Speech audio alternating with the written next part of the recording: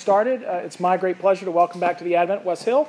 Wes is a professor at Trinity School for Ministry in Ambridge, Pennsylvania, and holds degrees from Wheaton College and Durham University in England. Your major in college was ancient languages. Sure. You must have been a lot of fun in college. But we're delighted for you to bring a word to us this evening. Before we do that, let's pray. Heavenly Father, we thank you for your grace and mercy, and by your blood, you have made us a family. And so, Lord, as we gather as brothers and sisters in you tonight, that we would hear from you, that you would use Wes, and by the power of your Holy Spirit, that you would speak to us, and that this evening we might see Jesus. In his name we pray. Amen. Amen. Thanks, Andrew. Sure. Sorry, Tucker. Well, thanks. It's a joy to be back. I think this is let me make sure I'm hooked up here appropriately. There we go. I think this is my fourth visit to the Advent, and it's very much feeling like home these days. So I'm delighted whenever I get an invitation to come back, and a huge part of that is your hospitality and how wonderful it is to talk with so many of you and get to know many of you over the quieter moments. You know, there's the preaching, but then there's the conversations that happen over lunch and in the hallways and those things. So I'm very grateful to you for having me back and inviting me to speak on this theme that has become very near and dear to me over the last few years on friendship. Gil wrote to me and said, could you talk about friendship, because this is something that we're thinking a lot about at the Advent. How do we cultivate Christian friendship? How do we nurture it? How do we strengthen it? And so I want to talk to you tonight about friendship as a gift and a challenge. And I sort of want to do this in 3 points, so to speak. I want to talk about why we need friendship, what friendship is, and how we get it, how we cultivate it, how we find it. So why do we need it? What is it? And how do we find it? How do we nurture it? I remember getting to the end of my PhD. As Andrew mentioned, I lived in England for a few years and worked on my PhD there. And I remember getting to the end of my PhD. I had decided that I was going to move to Pittsburgh, a place where I knew no one. I'd met a few people, but I had no friends there. And I just remember I'd grown up Southern Baptist and was coming into the Anglican fold. I was about to get confirmed in the Church of England just before moving back. And I remember my priest, who was instructing me for confirmation, she came and she said, I want to pray for you, and I want to pray something that would be a gift for you in your ongoing life with Jesus. What would that be if you had to sum it up in one word? And this was one of those gatherings where you're in a room with a bunch of other confirmands, and I sort of had the very sort of unpious thought that I did the math and saw it's going to get to me, and all the good words are going to be taken by then. Everyone will have asked for things like grace and mercy and forgiveness, and so I'm thinking, what actually do I want to ask God for at this juncture in my life? What feels most urgent? What feels like something I need to bring to the Lord as a real, genuine desire of my heart? And so I just said the word friendship. And I remember my priest, anointed me with oil and prayed that God would surround me with friends. And it was very poignant, because I knew I was about to leave a close community of friends, and I was moving to a place where I had no friends. And I had done this before. I lived a pretty transient life, like a lot of people my age. I'm one of the so-called millennials. I'm 36 years old, and we're pretty transient. I see some other millennials in the room, I think, and we're pretty mobile. We like our autonomy. We like our freedom. And I was feeling the strain of that. I was feeling I've done this several times, and I know that I'm hungry for friendship, but I also know that it's very complicated in our world. It's very complicated for my generation. And I don't think it's uniquely complicated for my generation. I think it's complicated for every one of us right now who are living in Western cultures that are so sort of siloed in many ways. We're so in love with our freedom and our ability to move whenever we want and to cut ties whenever we want. And we're part of the Facebook generation, right? So we actually have a verb for this now, unfriend. It's a new verb, and we can talk about unfriending someone. So I think we're in a place where we need to be thinking as Christians about friendship. We need to be thinking about our need for it. As I was writing this little book I wrote on friendship, I wrote a sort of memoirish study of Christian friendship, and I began to read a lot about friendship, and I began to read about the way we do it or don't do it in our culture now. And one of the most heartrending books I read was a book called Deep Secrets by a sociologist at New York University named Niobe Way. And it's a very interesting book. This sociologist, she interviewed non-white children from ages 12 to 18. It was a longitudinal study. And she found that the younger boys were very eloquent in the way they described their friendships. They talked about their best male friend is the person they confide everything in. Their best friend is someone they would turn to when the going gets tough, and they can share their secrets with this person. But she found that as they grew older, and by the way, she says research demonstrates that boys are just as likely as girls to disclose personal feelings to their same-sex friends, and they are just as talented as girls at being able to sense their friends' emotional states. This is one of the things she discovered in her research. But she also found that as these boys grew older, they became extremely reluctant to continue that effusive language. They used phrases like "no homo." They didn't want to be perceived as emotionally attached to their friend or needy in some way. They felt the need to sort of portray a sort of macho independence. And she views this as a crisis. She says, there's this rich practice of friendship that these boys lose as they grow older. And that was just one of the things that I read that made me think, boy, we as Christians have a lot of work to do in this area. We're encountering a cultural heart cry here about friendship. It's interesting, some of the research I did reports that adult white heterosexual men have the fewest friends of any group in American society, according to sociologists. If a man does have a close confidant friend, 3/4 of the time it's a woman, interestingly. And often that person is the man's wife or girlfriend. Asked in surveys about what they desire from their friendships, men are nevertheless just as likely as women to say they want intimacy.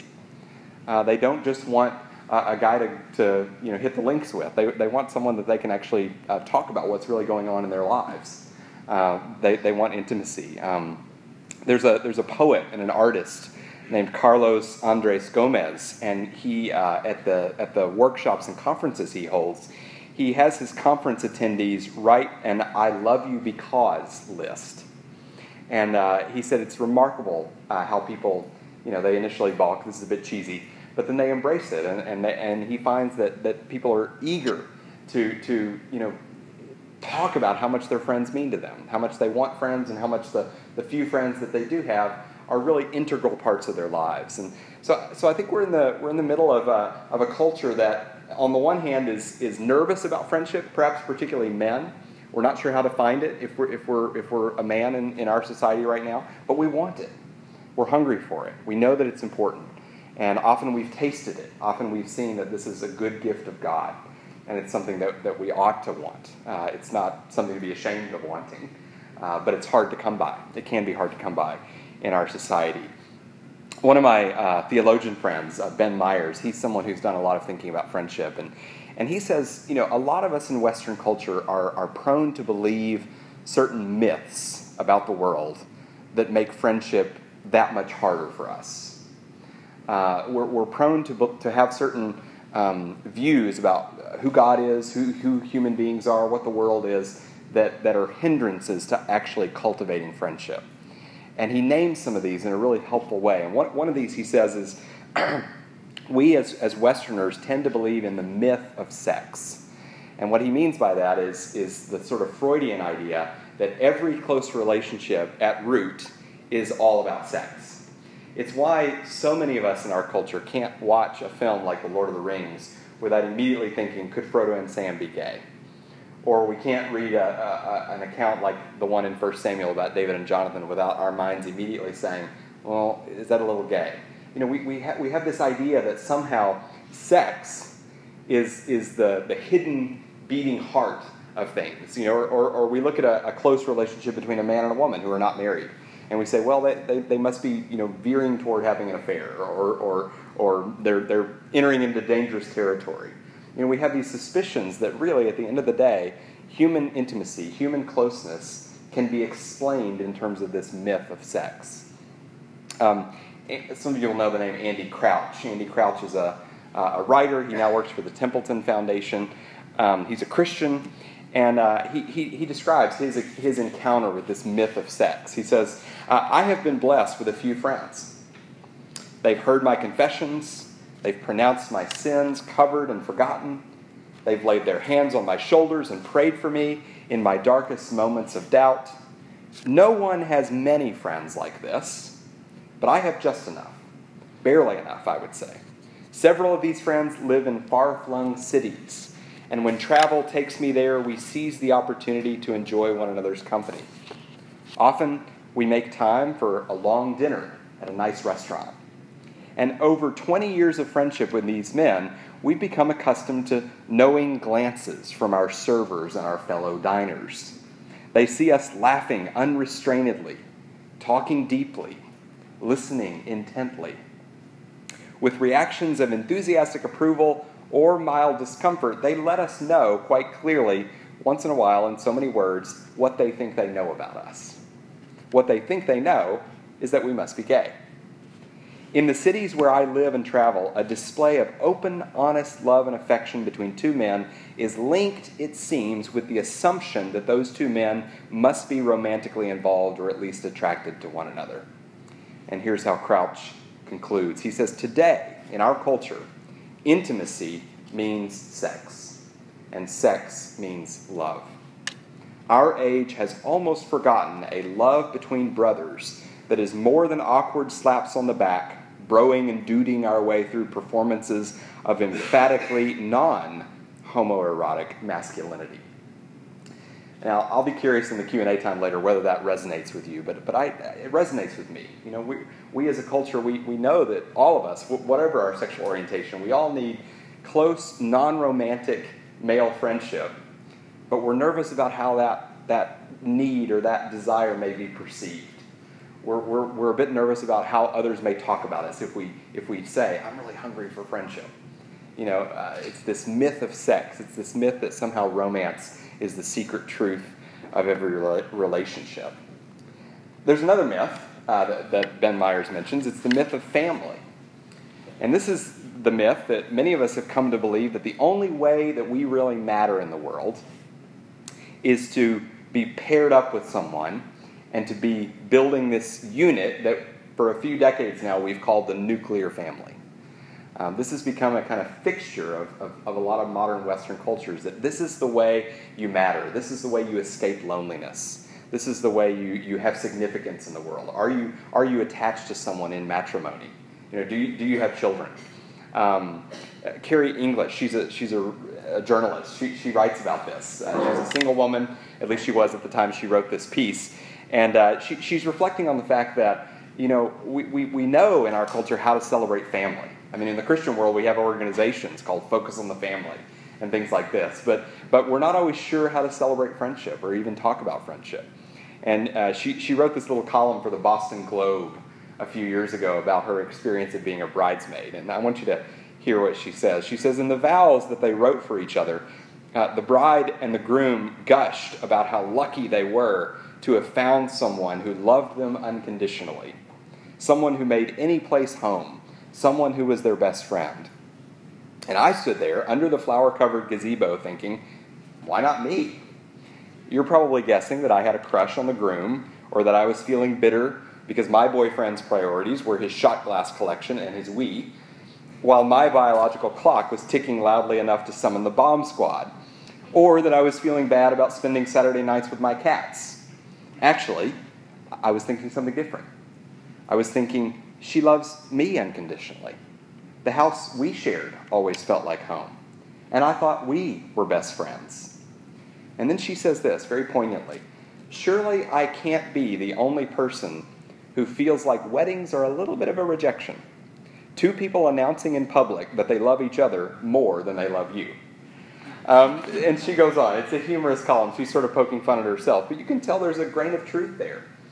She's recognizing that, you know, we know how to talk about family in our culture. We know how to celebrate that. We know how to have ceremonies about that. We know how to have parish retreats about that. But how do we acknowledge this more subtle form of love? This love that isn't marked by a special occasion necessarily, that isn't marked by a ceremony, that we're sometimes even reticent to bring up because we're not sure how it will make us seem in the eyes of others. How do we talk about that? How do we find that? How do we find that in an age where friending someone is as easy as clicking a mouse, or unfriending someone can be done with the same gesture?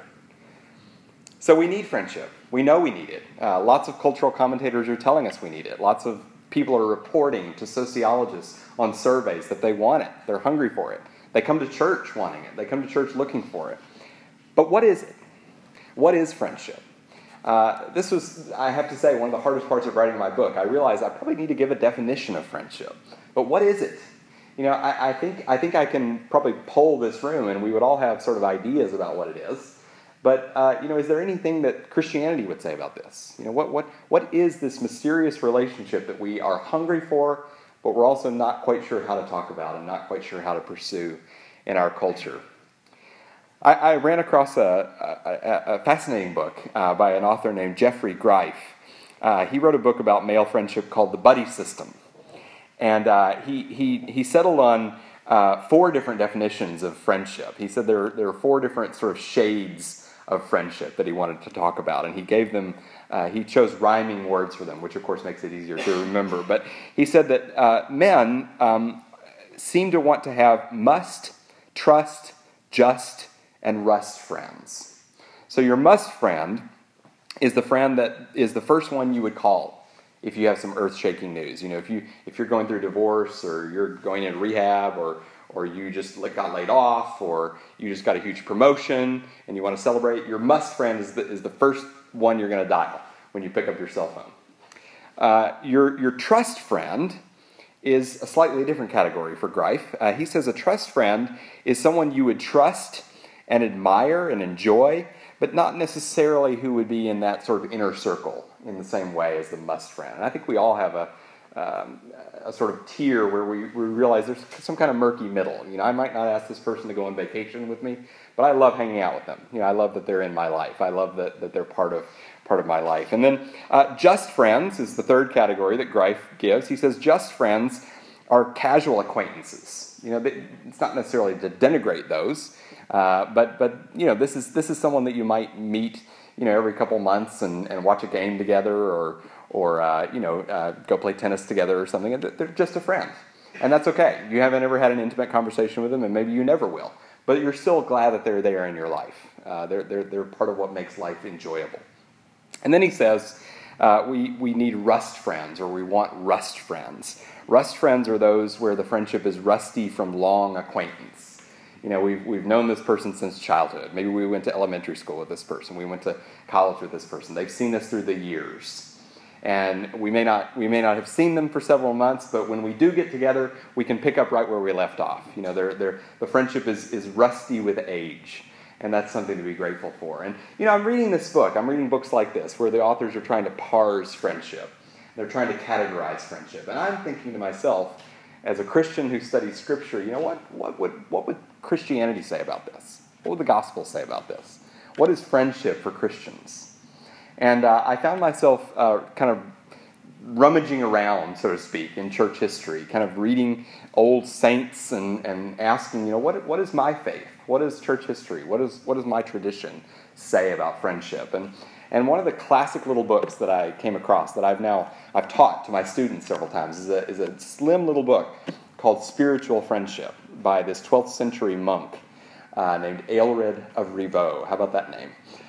He was the abbot of a monastery very near where I did my doctoral work in England. So I actually got in my car and made a pilgrimage there to see this monastery. It's now sort of in ruins now, but it's still really beautiful. And it's sort of nestled in the green hills of Yorkshire there in northern England. But Aelred sort of had lived a life of sexual promiscuity and sin, and then kind of showed up at the door of the monastery one day and said, I want to give my life to Christ. And he kind of rose through the ranks and eventually became abbot. He was the pastor of this monastery at Rievaulx Abbey. And Aelred kind of uniquely in church history. I mean, we have several different books that explore aspects of community and intimacy, but we don't have many books at all from church history that specifically focus on friendship. And in fact, a lot of the medieval writers before Aelred were actually very suspicious of friendship. Friendship, they felt, was something that could lead to sort of cliquish behavior. You know, if you're in a monastery and you've got two of the monks who become close friends with one another, what usually happens? They draw away from the community. So friendship can be a kind of dangerous thing. It can be something that disrupts the closeness that the whole group has. But Aelred, you know, he recognized those dangers, but he said this is a form of human love that can be offered to God and can be a means by which we come to know one another better in Christ. And Aelred wrote this little book, Spiritual Friendship, and he says that spiritual friendship is a relationship of mutual goodwill and charity. And if you read the rest of the book, how he unpacks that, he says friendship is uniquely marked by trust and fidelity. It's a relationship of mutual goodwill and charity marked by trust and fidelity. And I just want to think with you for a few minutes about each of those four words: goodwill, charity, trust, and fidelity. Goodwill. It's a relationship of goodwill. It's a relationship that's based on affection. I like you. You like me. You know, let's enjoy one another's company. One of the fun things, I grew up in a small town in Arkansas, and I remember on Saturday mornings I'd sometimes go with my dad on errands, and we'd drive by this one diner, and it had a huge, you know, plate glass window in the front, and you could look in and just see crowds of old men sitting there with a paper, sipping coffee, talking with each other. That's an image of friendship. You know, there's goodwill there. There's affection there. You like one another. You like to be in one another's company. Aelred says in his book, we're not able to do that with everyone. God made us finite. God made us creatures who have limits. You know, we have to sleep a certain amount of time. We can't live everywhere in the world we'd like to live. We're placed in particular places, and we have particular seasons, and we only have so many hours in the day. And Aelred said you can't actually like everybody in that sense, but you can like a few. And you can treasure those bonds of mutual goodwill, those bonds of mutual affection that you have. But he also said it's a relationship of charity. Aelred believed that Christians are actually called to have charity toward everyone. So this isn't unique to friendship. We're actually called, this is one of the most distinctive Christian beliefs. We're called even to have charity toward those who hate us, toward our enemies. We're called to imitate a Lord who prayed from the cross as he was nailed to the tree, Father, forgive them, for they don't know what they do. So we're called to have charity for everyone. But Aelred said charity, nonetheless, can be embodied in friendship. One of the most beautiful quotes from his book, he says, the right kind of friendship between spiritual friends should begin in Christ, be maintained according to Christ, and have its end goal and value referred to Christ. Friendship is a relationship where charity can be formed. Charity can be learned more and more. I think probably all of us in the room who are married could talk about marriage as a kind of school of charity. I remember reading a wonderful marriage homily, a wedding homily written by Richard Hayes, and he says, you know, your marriage is actually the place where you will sometimes learn the meaning of the command, love your enemies. Right? Because there's those times when you have to hang with one another in the tough times, when you may not even like the person who's sharing your bed necessarily. And friendship, Aelred thought, can be that kind of school of love. If you commit yourself to your friend, even if you're single, even if you're not married, you can begin to learn that same kind of love. That same kind of love that overlooks faults, that forgives even 70 times 7, that forgives through thick and thin, that stands with someone in Christ and for the sake of Christ and in the name of Christ. Thirdly, Aelred talks a lot in his book about trust. He says that the sort of distinguishing mark of friendship is trust. Think about, we as Christians are called to love everyone, but there's no command that we necessarily trust everyone. I may love the person who's nailing me to the cross. I may love the person who hates me, who's persecuting me, who's slandering me. In fact, I'm called to do that by Jesus. But that doesn't mean I'm going to feel that I can expose my deepest heart to that person. I can't trust them. I can't trust that there's going to be mutual affection and goodwill. But Aelred says in friendship, the key gift, the key distinction is there is trust.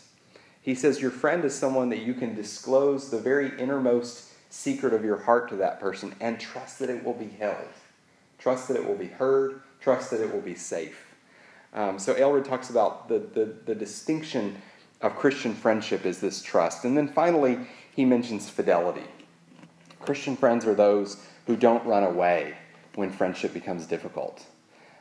Christian friends are those who, when the marriage ends or the call from the jail comes that they need a pickup, the Christian friend doesn't write the person off. Christian friends are there through thick and thin. They're bonds of fidelity. Aelred writes in his book beautifully, though challenged, though injured, though tossed into the flames, though nailed to a cross, a friend loves always. Proverbs 17:17, he's alluding to there.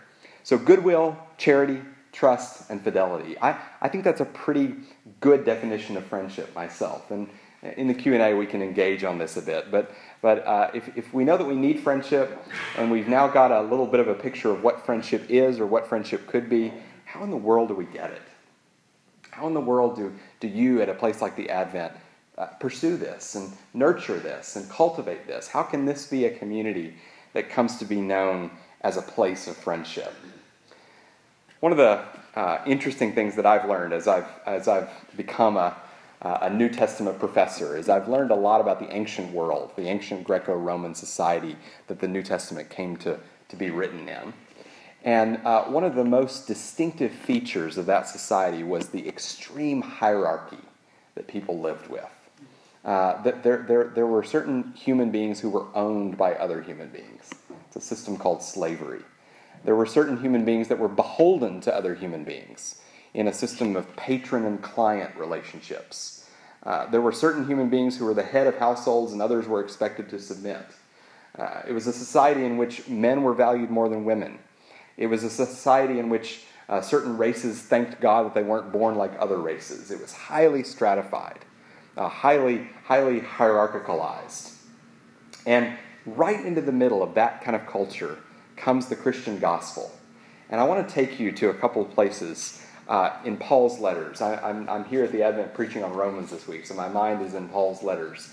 And I want to just take us to a few places in Paul where I think we see Paul giving us a hint and a clue of how we might be people who live in a different way, who embody a different way of being human, that pursues friendship and cultivates friendship in a way that tears down some of those hierarchies, tears down some of those barriers that exist between human beings so that we can pursue friendship with one another. I want to take you to Galatians. Galatians is, of course, one of Paul's most impassioned letters. I taught Galatians 2 times, actually, in the last couple of years at Trinity.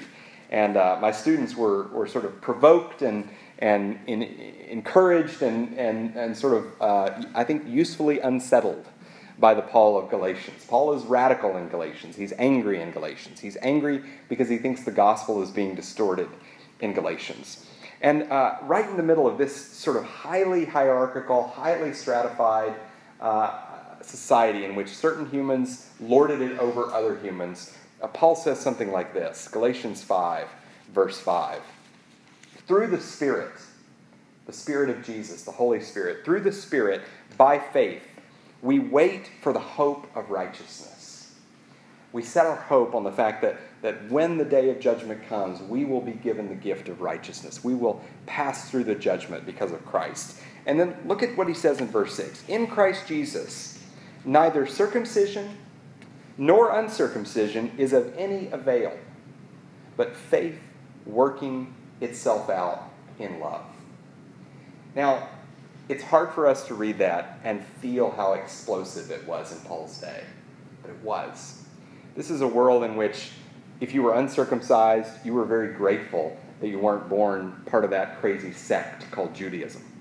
Or if you were circumcised, you were so grateful that you had the light and the truth of God, unlike those horrible, sinful pagans who were outside of Judaism. This is a world in which both groups look down on one another. There was as Paul writes elsewhere in his letters, there was a dividing wall of hostility. There was a great edifice that was constructed between the circumcised and the uncircumcised. And those who were circumcised believed that their circumcision actually availed for something. It was worth something before God. It was their pedigree. It was what guaranteed that they would pass muster at the final judgment. It was a point of pride. It was a point of social honor. It showed that they were of greater value than those nasty, sinful pagans that they could point their finger at across the divide. For Paul, the crucifixion of Christ, the gift of Christ Jesus, means that dividing wall is no longer there. Neither circumcision nor uncircumcision avails for anything anymore. It doesn't count for anything before God. It's a banking term that Paul uses here. It doesn't mean that your bank account is full if you're circumcised or that it's totally unfull if you're uncircumcised. What counts now is that Christ has come and gripped you. You've been transformed. You've been baptized into a new identity. You've been clothed with Christ so that Christ himself is the only thing that avails before God for you. And what that means, Paul says in verse 6, is that now the Christian life is a life of faith. It's a life of dependence and trust and rest in Christ that works itself out in love, in agape. Now think about how explosive that is in a highly hierarchical, highly patriarchal society in which people are relating to one another in these asymmetrical bonds. Suddenly, now that the dividing wall is torn down, now that the ethnic distinction doesn't avail in the same way before, suddenly there's the possibility, more than the possibility, there's the propulsion, there's the engine that's pushing Christians together in a way they've never been together before, in a way that's bringing unity where there was no unity before. Look a couple chapters previously in Galatians, and there's a wonderful sort of baptismal text. Probably we should think of this being read over candidates for baptism. And at the very end of Galatians 3, in verse 27, Paul says, "As many of you as were baptized into Christ have put on Christ." The imagery there is clothing imagery. Paul probably didn't practice baptism this way, but we know that some of the early Christians actually practiced baptism with a giant pool that was sort of partially underground, and the candidates for baptism would actually take off their clothes. And so the Jews would take off whatever distinctively Jewish clothes they had. The Gentiles, the Romans, the Greeks would take off whatever garb was appropriate to their culture, and all these garments would be left in a heap. And they would plunge into the water and emerge on the other side and be given an identical white robe. So on the other side of baptism, all these Christians now look the same. And the old distinctions that your previous clothing marked are left there on the side of the baptismal pool. And you're now exactly on the same footing with the person who formerly you might not have been able to have any relationship with. If you're a slave, you might have thought, I could never befriend that person across the room. But now we're wearing the same robe. We're wearing the same Christ. We're clothed with Christ. And that's why Paul says in verse 28, "There is neither Jew nor Greek. There is neither slave nor free. There is neither male nor female. For you are all one in Christ Jesus. And if you are Christ, then you are Abraham's offspring, heirs according to promise." I want to take you to one more place in Paul before I wrap up and open it up for some discussion with you. If you would, please turn with me to 2 Corinthians. 2 Corinthians chapter 8. 2 Corinthians chapter 8, verses 1 through 15 is all about Paul's energetic pursuit of money. Paul is seeking to raise money not for himself, but for the poor in Jerusalem. And it's very interesting how this text works. Paul is writing to Gentiles. He's writing to those who aren't Jews themselves primarily. And he's saying, I want to get you guys to be generous and give some money so that I can take that money to the poor in Jerusalem who are Jewish Christians. I want your abundance to supply their lack. And look at how Paul grounds this. This is what he's after. This is the behavior he wants. But he doesn't place all the emphasis on the behavior. He places the emphasis on the gospel that he believes will produce the behavior. Look at verse 9 in 2 Corinthians chapter 8. He says, "You know the grace of our Lord Jesus Christ, that though he was rich, yet for your sake he became poor so that by his poverty you might become rich. Look again at chapter 9, verse 8. God is able to provide you, Corinthians, with every blessing in abundance, so that you may always have enough of everything and may provide in abundance for every good work. As it is written, he scatters abroad. He gives to the poor. His righteousness endures forever. Verse 11, you, Corinthians, will be enriched in every way for great generosity, which through us will produce thanksgiving to God. Paul is not simply coming to the Corinthians and saying, become better friends with one another. Go and serve the poor in Jerusalem through gritted teeth. No, Paul is directing their gaze to what they know to be the fundamental truth of their identity, which is that Christ, for their sake, left his Father's throne, took on the form of a slave, went all the way into death, went all the way into the poverty of our existence, so that by his poverty, the wealth of grace and mercy might overflow to the Corinthians. Paul is saying, I think, when you grasp that, when you let that penetrate into your heart, when you know yourself loved in that way, when you know yourself poured into by that Christ, there is a momentum of generosity that will be unleashed in your heart that will push you toward those saints in Jerusalem, that will push you toward the people you formerly might never have wanted anything to do with. I mean, who cares about Jerusalem if you're living in Corinth, right?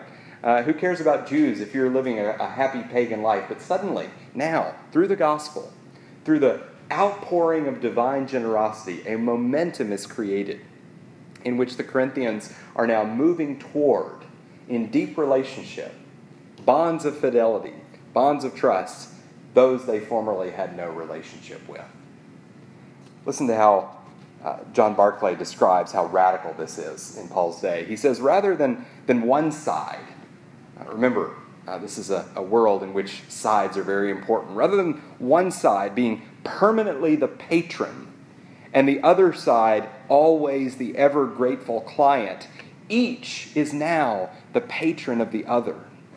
Or perhaps better, each is equally the client of a surplus providing patron, God, who gives, however, not in order to receive back, but in order that grace be given on. What's in view here in 2 Corinthians 8 is a continuing project in which each party seeks to draw out the potential of the other, and both are committed to the construction of a community that is perpetually being remade and further developed. Neither party can flourish without the presence and contribution of the other. They are bound together by webs of need and of gift. I think that's a pretty good summary of the kind of relationships Paul sees working themselves out in light of what Christ has done on our behalf. So how do we get friendship? I think I want to leave you with a very simple answer, and we can tease out perhaps the implications and the practicalities of it, but it's a very simple answer, and it's look to Jesus. Maybe it's too simple, but I don't think so. Look to Jesus. Look to the one who crossed the greatest barrier of all, the barrier from divine riches to human poverty, the barrier from equality with God to the life of a slave. Look to that Jesus. Look at that generosity. Dwell on that generosity. Meditate on it. Let it seep into your bones. Let it get into your bloodstream. Look at how Christ made himself one of us.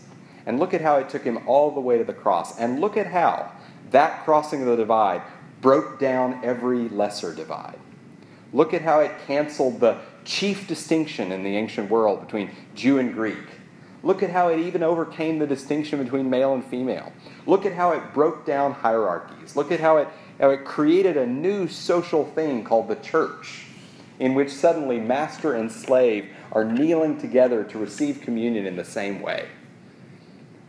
Look at that Christ. Dwell on him, feed on him, let him into your heart, let him rearrange your priorities, let him mess with your thinking, and then go out and be freed, be unleashed for spiritual friendship. Be unleashed for those kinds of relationships of trust and goodwill and charity and fidelity that Aelred of Rievaulx so beautifully talks about. Let's pray. Father, I pray here at the Advent that this Christ, this generous, gift-giving Christ, would be the engine, the motivator, the one who propels people here into relationships of deep fidelity, mutual goodwill, mutual affection, trust, mutual reciprocal sharing of life. I pray that that would be unleashed more and more here at the Advent as the gospel is known and loved and cherished more and more. And I pray all this in Christ's name. Amen. Thank you. Okay.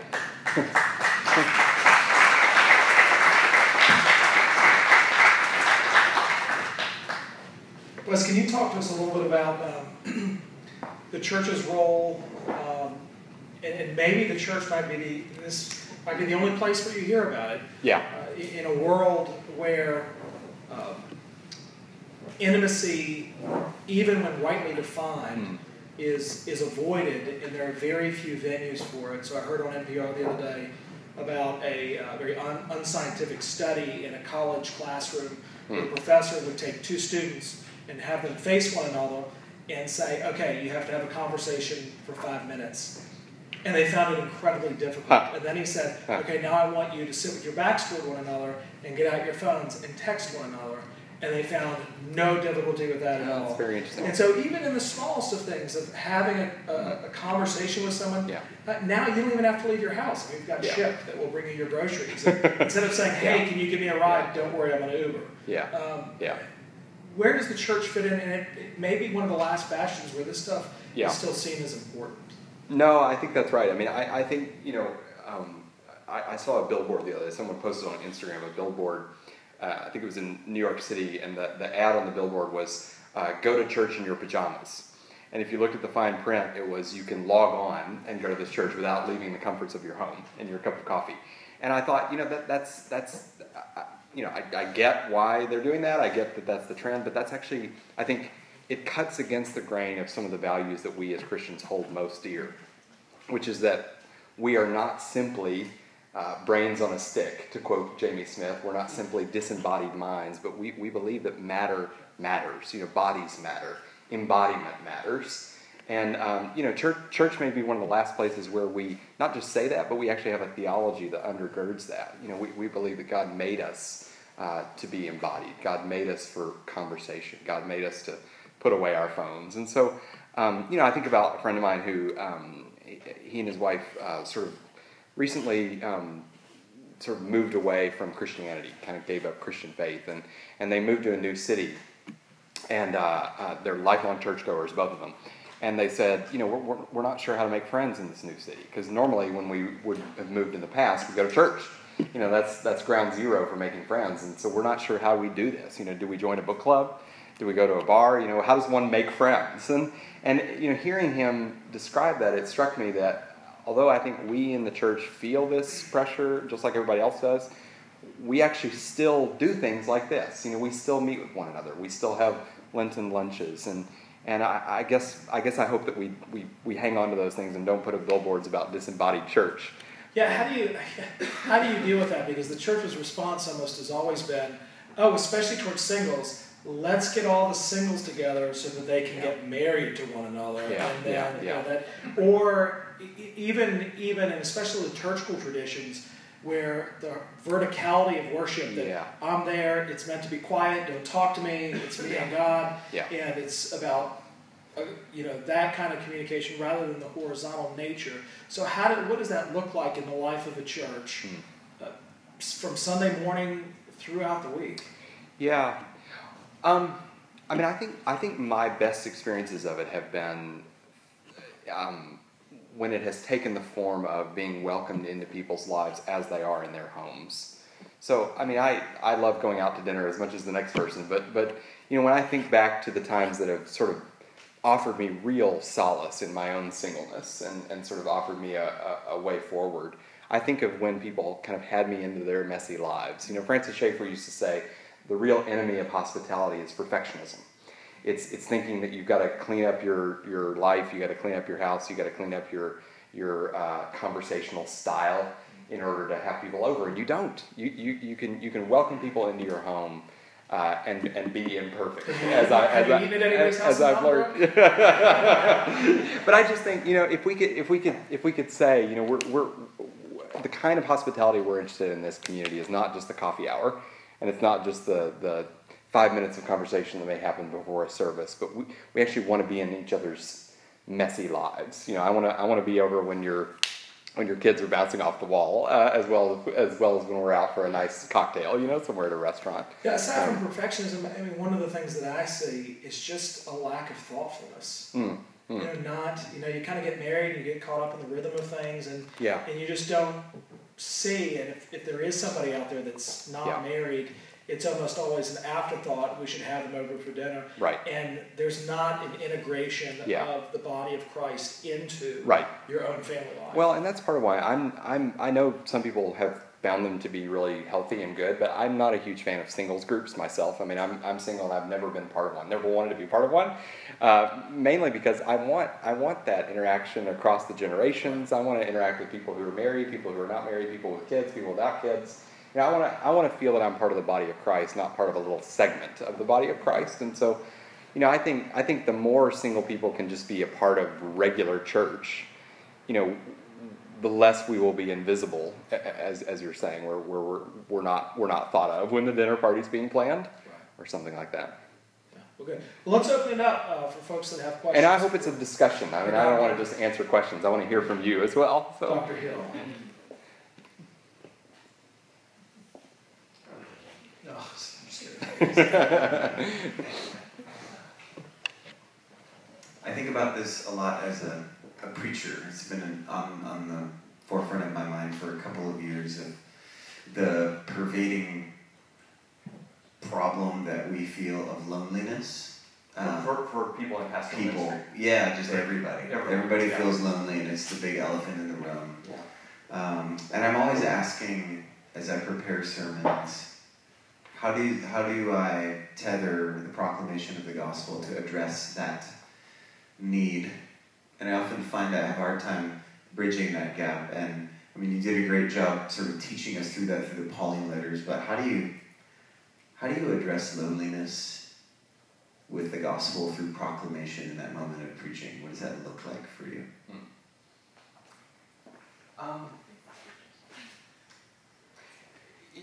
I guess so. A story comes to mind. I'll have to think about how to relate this to preaching, because this isn't a story about preaching. But I remember in my mid-20s, I was feeling lonelier than I had ever felt before in my life, and it wasn't the kind of loneliness that came because I had no friends. I actually did have friends. I had close friends, but I was still just feeling like there's a hunger in me that's not being quenched. That there's a deep feeling of kind of emotional isolation and aloneness. And the thing that was most consoling, I remember I was living in St. Paul, Minnesota at the time, and I walked in the library of Luther Seminary there, and they had a shelf of new arrivals, and I pulled a book off the shelf, and it was a new biography of Henry Nouwen. Some of you know he was a Catholic priest who died in 1996. He wrote a number of really beautiful books on spirituality. He wrote a great book on meditating on Rembrandt's painting of the parable of the prodigal son. I would highly recommend. I think I saw it in the Advent bookstore today. It's a beautiful book, so get a hold of that book. But now in this biography, letters of his were quoted, journals of his were quoted, where he started talking about deep loneliness, and I suddenly felt I feel understood for the first time in months. Here's a priest who's knows the gospel and has spent his life ministering the gospel, who's confessing deep loneliness. And I guess I think, Zach, about the power of that experience was I'm not alone in my loneliness. Like, I'm lonely, and I thought I was the only one feeling this way. And it turns out here's a very popular, very well-connected priest who has hundreds of admirers, dozens of close friends, and he feels exactly what I feel, because his words sound like they could have been taken right out of my journal. And so I guess, thinking about that in relation to proclamation, I guess I would hope that, and again, I know preachers have it tough because you don't want to be, you want to be self-disclosing, but not in a way that either, just lets it all hang out or eclipses the gospel that you're trying to preach. But I think that the more we can sort of let people know, and this was, of course, now in its book title, that the healing we have to offer comes from our own woundedness. We're proclaiming the gospel to you, not because we're going to dispense this now from on high, but because we're hungry for it too. So if I'm going to preach to lonely people, I need to be willing to talk about my own loneliness. I need to be willing to sort of disclose enough of that, I think, so that my hearers can know, well, he's not just telling me what he thinks I might need to hear, but he's preaching a sermon that is actually relevant for himself as well. I don't know if that's at all what you had in mind, but that's sort of what comes to mind to say that. But sorry, I actually told myself I'll do this 4 times, but I'm going to do it. Zach, that really struck me, that it seems like it is there's a way to proclaim that over and over again. It begins with relationally. We were created in God's image to be in relationship with Him and one another. So there's a theme that starts to speak to why that loneliness is 100%. It's like being OS positive, real positive. We all experience that. And where does that come from? Well, it comes from a God that created us to be in relationship with Him and with others. And when we are starved of that or deficient in that, we feel it. And it's because we're out of sync with the way He created us. And then on the other end of the spectrum, it seems to me that friendship and love is one of the few things that we can count on to carry on into eternity forever. And so it's something that we can look forward to when everything that was wrong gets righted again. What will be there is no loneliness. There won't be any loneliness from our relationship with our Creator or horizontally with others. And so it's almost like, to me, like bookends that presents a real fertile ground for it to be not the number one topic of every proclamation or sermon, but it certainly could be woven in because it's who we are and how we were made and where we're headed. yeah, and thanks for that. And that makes me think of another thing that's been a comfort to me, and that is a strong eschatology. Exactly what you said. We're heading into a time when God is going to wipe every tear away. He's going to right every wrong, but that time is not yet. We have the kingdom of God has really broken into the world, but it's not yet consummated. And so we live in this painful interim period between the already and the not yet. And it seems to me that actually allows us to not have to offer any quick fixes or any platitudes or any, pious, well, you're not really that lonely, so kind of bug out. We don't have to say that in proclamation. We can actually be honest about lament, that there is loneliness and there is grief in loneliness. And we can point people to, there is coming a day, and Lord, give us more and more foretastes of it, please. But there is coming a day when that is going to be gone, but that's not yet. And I remember just the profound comfort of reading in Romans 8. Paul says in Romans 8, the Christian life is a life of waiting. We wait eagerly for our redemption as sons and daughters, our adoption as sons and daughters, rather, the redemption of our bodies. We wait eagerly as we groan inwardly. And I thought, wow, Paul can describe the Christian life as a life of groaning, a life of waiting, a life of yearning. That actually frees me to say, I don't have to get over this overnight. I don't have to find some quick fix to this loneliness. I can feel this and I can groan in this, and that doesn't mean I'm necessarily doing anything wrong as a Christian, because I'm not in the kingdom yet. I'm not. My body hasn't been raised from the dead yet, and so lament is actually a really important part of the Christian life. I know you agree with that, but just thought I'd say that. Yeah. Wes, what are some of your favorite movies or books or TV shows that exemplify the absence of friendship or friendship?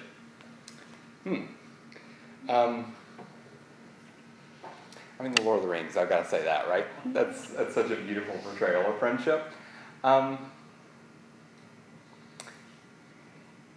Yeah, I mean, so what's coming to mind is a play. I wish it were a TV show or a movie, but there's a play by the guy who wrote the Shakespeare in Love movie, Tom Stoppard.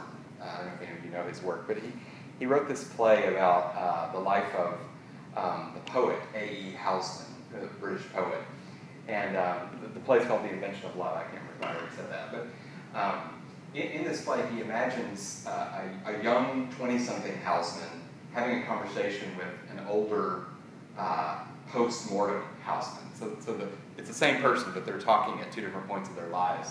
And the young Housman is same-sex attracted. He's desperate for a relationship, and he says to his older self, he says, I just want friendship. I just want to be able to lay down my life for someone. I want to have that degree of closeness with someone where we're like comrades in arms.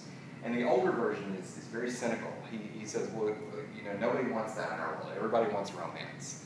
And so if you're a young, homosexual man, same-sex attracted man, your best chance of getting that is to find a same-sex partner.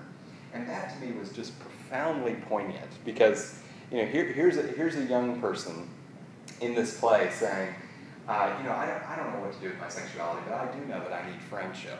And the older version has pinned all of his hope on a sexual, romantic connection. And said, well, friendship, good if you can get it, but who knows if you can get it. The one thing you can go after in this world is sex. And I just feel like as a Christian, that's so poignant to me because we actually don't believe that. We don't believe that the only place to find genuine love and intimacy is in sex. I mean, we worship a Savior who lived his life without sex. And, read the pages of the Gospels. He was the most alive. He was the most, as one of my friends says, he was the life of every party he went to. He was not a prude. He was not withdrawn. He was relational. He was intimate with people. He had his Peter, James, and John, but he had others. He had Lazarus and Mary and Martha. He was a dynamically intimate man, and he lived his life without sex. And so that's the guy we worship, and that just reconfigures how we put sexual expression in terms of the hierarchy of values that we have. Sex is a good gift of God, and we need to receive it as such, welcome it as such, but it's not essential to human flourishing. You don't have to be having sex to be a fully alive, relationally connected person. So anyway, I'll give it some thought on TV shows and movies, though. But that play, The Invention of Love by Tom Stoppard, is really poignant. Would it be a stretch to say if your relationship with someone doesn't have Christ as an integral part of it, that it's based on items?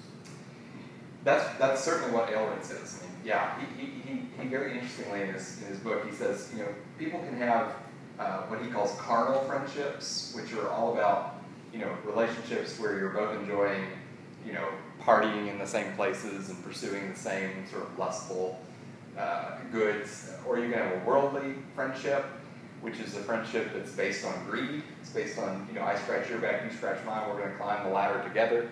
But he says both of those are counterfeits. They look like friendship, but they're actually not the genuine article.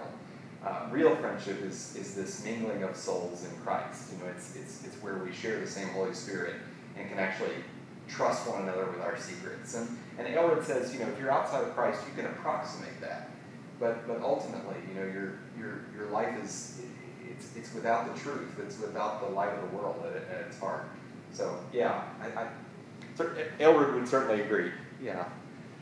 So you talked a lot about you use the analogy of in baptism that you have different clothes, and when you're baptized, you put on and you're all in white. The dividing wall of hostility is broken down, and I think a lot about racial reconciliation. Yeah. And black Christians that are often told to abandon their blackness. Right. How do we wrestle with our identity presently? I am a white, straight man. Yeah. And I am a Christian. Can you say those in tandem? Are they in opposition to each other? What's the relationship? Yeah. That's an excellent question. It strikes me, I'm teaching Romans right now, and it strikes me that Paul will say things like, a true Jew is one inwardly, and circumcision is a matter of the heart, by the Spirit and not by the letter. So he focuses on, the centerpiece of Christian identity is the work of the Spirit in cleansing the heart through Christ. But then he can turn right around and say in Romans 9-11 that he holds out special eschatological hope for the people of Israel, and he doesn't want Gentiles to become arrogant toward the Jewish branches that were broken off. So, in other words, Paul is very aware that in this Roman congregation there are Jews and there are Gentiles, and in Christ, God has made those into one family, but those ethnic, cultural distinctions are not simply erased, and the reason is they have an ongoing influence in the community. The fact that there are Gentiles who are tempted to look down on Jews because they're Jews shows that Paul still has to address Gentiles as Gentiles. And the fact that there are Jews who are tempted to say, well, who are these Johnny-come-lately Gentiles who are getting grafted into our olive tree? What's that about? That shows Paul has to address the distinctive situation of Jewish arrogance and pride. So it seems to me that in Christ, ultimately, the significance of these distinctions in terms of our fellowship with one another are done away with. There is no spiritual or theological barrier between me and a Jewish Christian. We've been made one in Christ.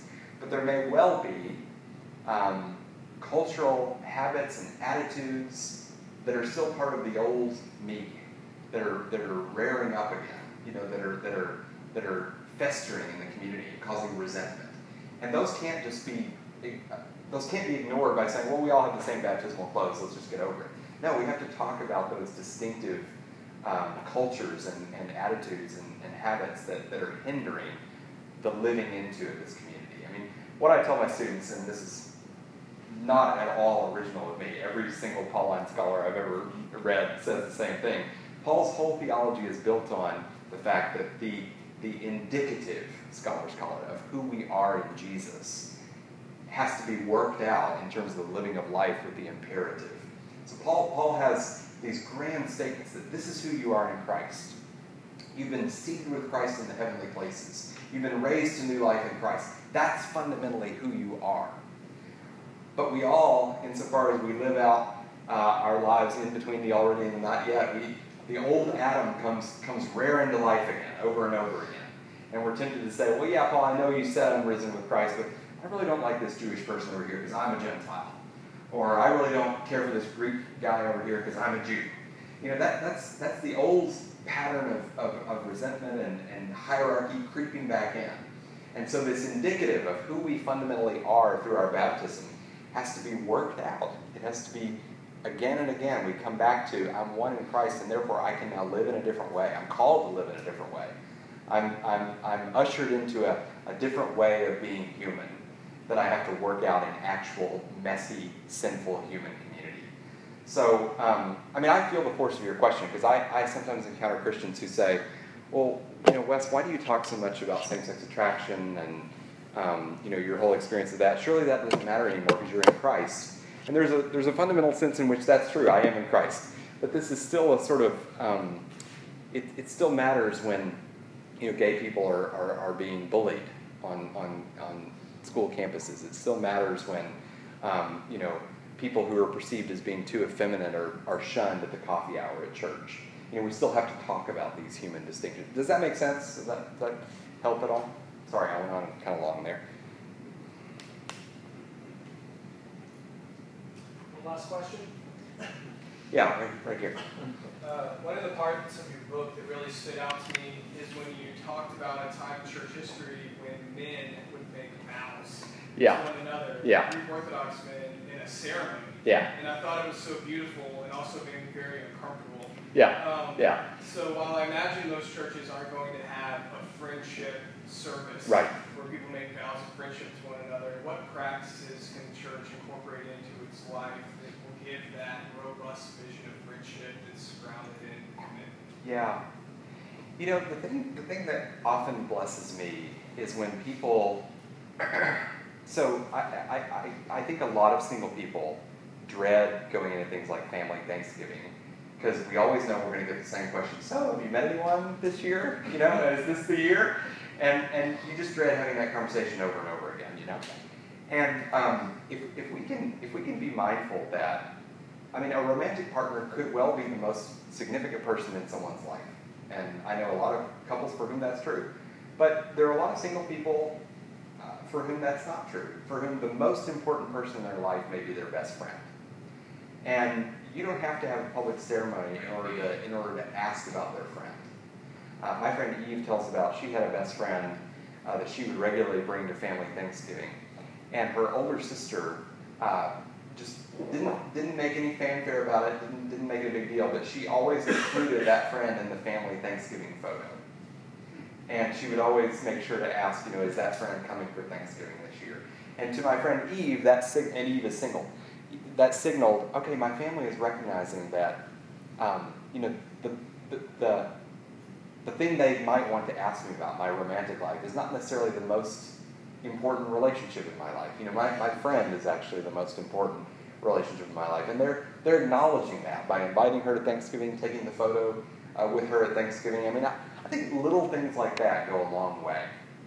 You know, when I bump into someone that I haven't seen in a while, and instead of having that awkward conversation about, you know, have you met anyone, they say, well, how are your housemates? Actually, one of my housemates is here tonight, Aiden, which is a real joy. And you know, Aiden and Mel and his wife and their daughter are actually the most significant friends in my life. And so, you know, when you can acknowledge that about your friends, I think that's huge. I think that's a big way of blessing a single person, in my experience. Maybe we can chat more later about other practices, but just being aware that you know, that there are ways to signal to people that you care about their married lives, you care about their parenting lives, you care about their romantic lives if they're pursuing a romantic relationship. All those things are important, but you also care about their friendships, and you care enough to ask, or you care enough to do things that would actually support their friendships, like inviting them over for a Thanksgiving meal with their friend. Again, tiny little gestures, but hopefully they can make a difference in our culture. So thank you guys so much. Well, Wes is going to be hanging out a little bit if you want to come up and, absolutely. And then ask some questions. Well, let's have a word of prayer for you and your ministry and for tonight before we get out of here. Heavenly Father, we thank you for bringing Wes to us and the witness that he is for your gospel. And Lord, how you have used him to speak to us tonight. Lord, that you would open our eyes and that we would have the barriers removed to intimacy and that we would reach out and love to others and not be so self-consumed. And Lord, we thank you for the precious gift of your Son, and we pray that we would look to him, the author and perfecter of our faith, for he is our good shepherd, and we pray that we would have the courage to hear his voice and to follow. In Jesus' name, amen. Amen.